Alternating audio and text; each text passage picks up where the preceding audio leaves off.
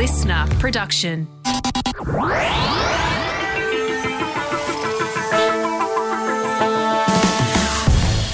Hello, and you are very welcome to another episode of Huff Science Explained, a weekly podcast brought to you by Listener and Cosmos.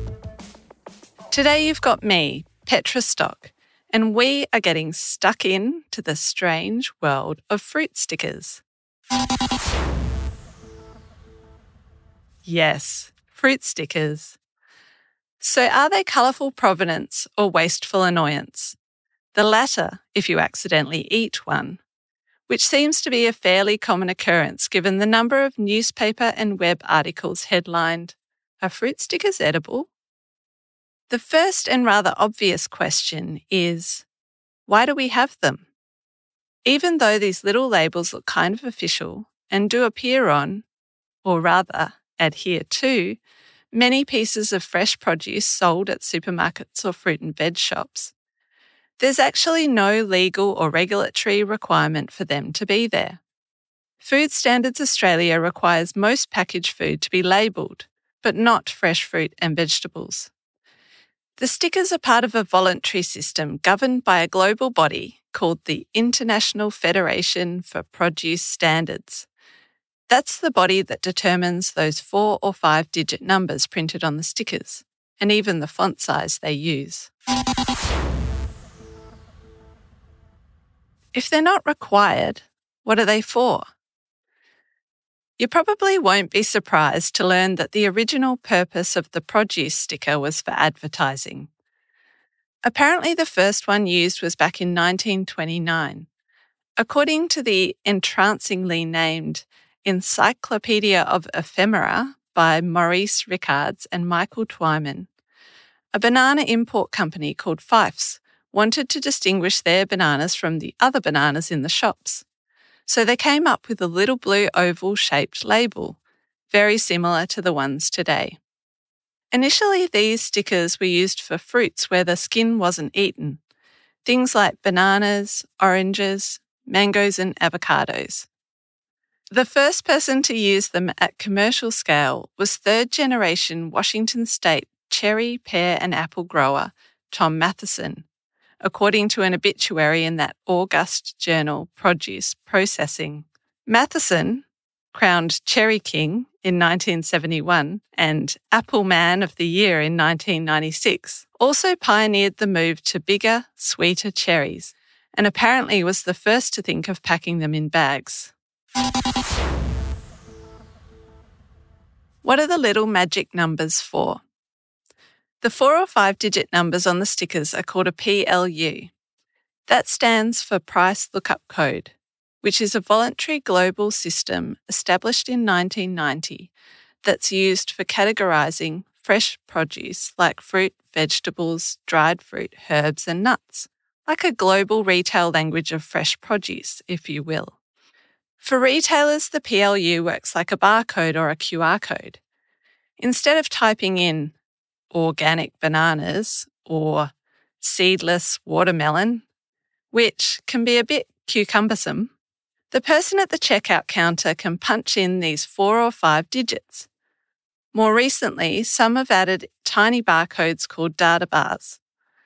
There are currently around 1,500 different PLU codes, and those numbers not only tell you the price, but they can also tell you something about how the produce was grown. A 5-digit number starting with a 9 usually means it's organic. A 4-digit number has usually been conventionally grown, most likely using fertilisers or pesticides. The rest of the numbers are assigned based on the type and variety of fruit or vegetable it is and what size it is. For example, different apple varieties have different numbers. 4173 for a Royal Gala, 5030 for a Pink Lady, 3629 for a Modi and 3605 for a Kanzi. How about them apples? And I know we're not supposed to compare apples and oranges, but there are 235 PLU codes assigned to apples, but only 35 for oranges. Oh, and for those design-interested listeners, International Federation for Produce Standards recommends the PLU number be printed in high contrast, ideally black text on white background, in size 10 or 12 point font.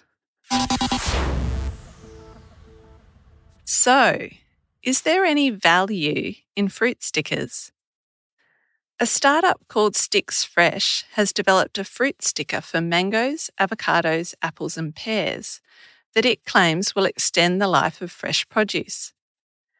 The stickers are coated with a mixture of sodium chloride and beeswax, and the idea is that the sticker works by removing ethylene, a gas which is produced by the fruit as it ripens.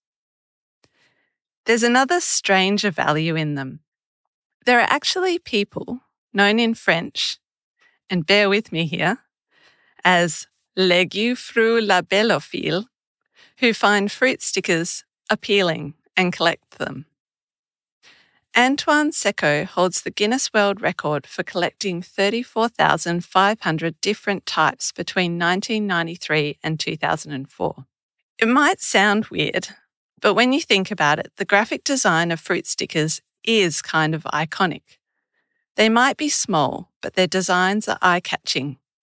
Most have vivid colours and loud designs, and grouped together, they almost look like pop art. Perhaps unsurprisingly, a lot of designs feature anthropomorphised fruit in some form, like an enthusiastic orange with arms saying, "I'm easy squeezy," or a go-go mango jogging in sweatbands and sneakers. A US fruit company called Dole ran a series of stickers called Bananimals, where the designs featured animals with various body parts replaced by bananas, like the banana puss or the banana corn. I must say, some of the catchphrases seem a bit questionable, like the soft for you winking avocado, a banana with shifty eyes, caught slippin', or, concerningly, Granny Smith's tangy bits. In recent years, the sticker has even developed a bit of a cult following. There's a dedicated Instagram account by graphic designer Kelly Angood, and they've even been featured on Gorman Jeans. They were even the subject of an art exhibition in Madrid called the Frutas de Diseño, Design Fruits, which featured 360 variations of tiny fruit stickers in different shapes and colours, stuck in a dot grid pattern on a white wall, along with fruit wrappers and crates. So, should we keep them? From January this year, France banned produce stickers across 30 fruits and vegetables. New Zealand is phasing them out by 2025. And states like South Australia and New South Wales have flagged fruit stickers for the chopping block as part of their phase-out of single-use plastics. One reason is that the vast majority of fruit stickers are made of plastic, and these little pieces of polyethylene are contributing to the broader proliferation of plastic pollution. Australia produces 2.5 million tonnes of plastic waste every year, some of which makes its way onto beaches, land and marine environments. And the plastic label doesn't stick on by itself. The US Food and Drug Administration has a long list of substances that can be used in these glues, including various forms of rubber or polymers, all of which you might consume. But they're so small. Are they really that much of a lemon? We don't know how many fruit stickers are used in Australia each year, as most fruit and vegetable statistics are measured in tonnes rather than pieces. In New Zealand, an estimated 1 billion stickers are put on apples alone, according to the country's waste and resource recovery sector. The Banana Council estimates Australians eat more than 5 million bananas every day. That's about 2 billion every year. So it's safe to assume that there are billions entering landfill, getting stuck in sewage systems, contaminating compost, or washing up on beaches each year. In fact, local governments and wastewater treatment authorities in Australia both list fruit stickers as problematic for waste treatment. There are alternatives in the pipeline. A few companies are developing paper or compostable stickers. One Queensland banana farm, Rabbits Organics, is trialling fruit tattoos, a way of printing directly onto the fruit skin. And some European supermarkets have been lasering labels on avocados, sweet potatoes and coconuts since 2017. So I know you're wondering, should you eat them? Given what I've said so far, I hope you know the answer is no.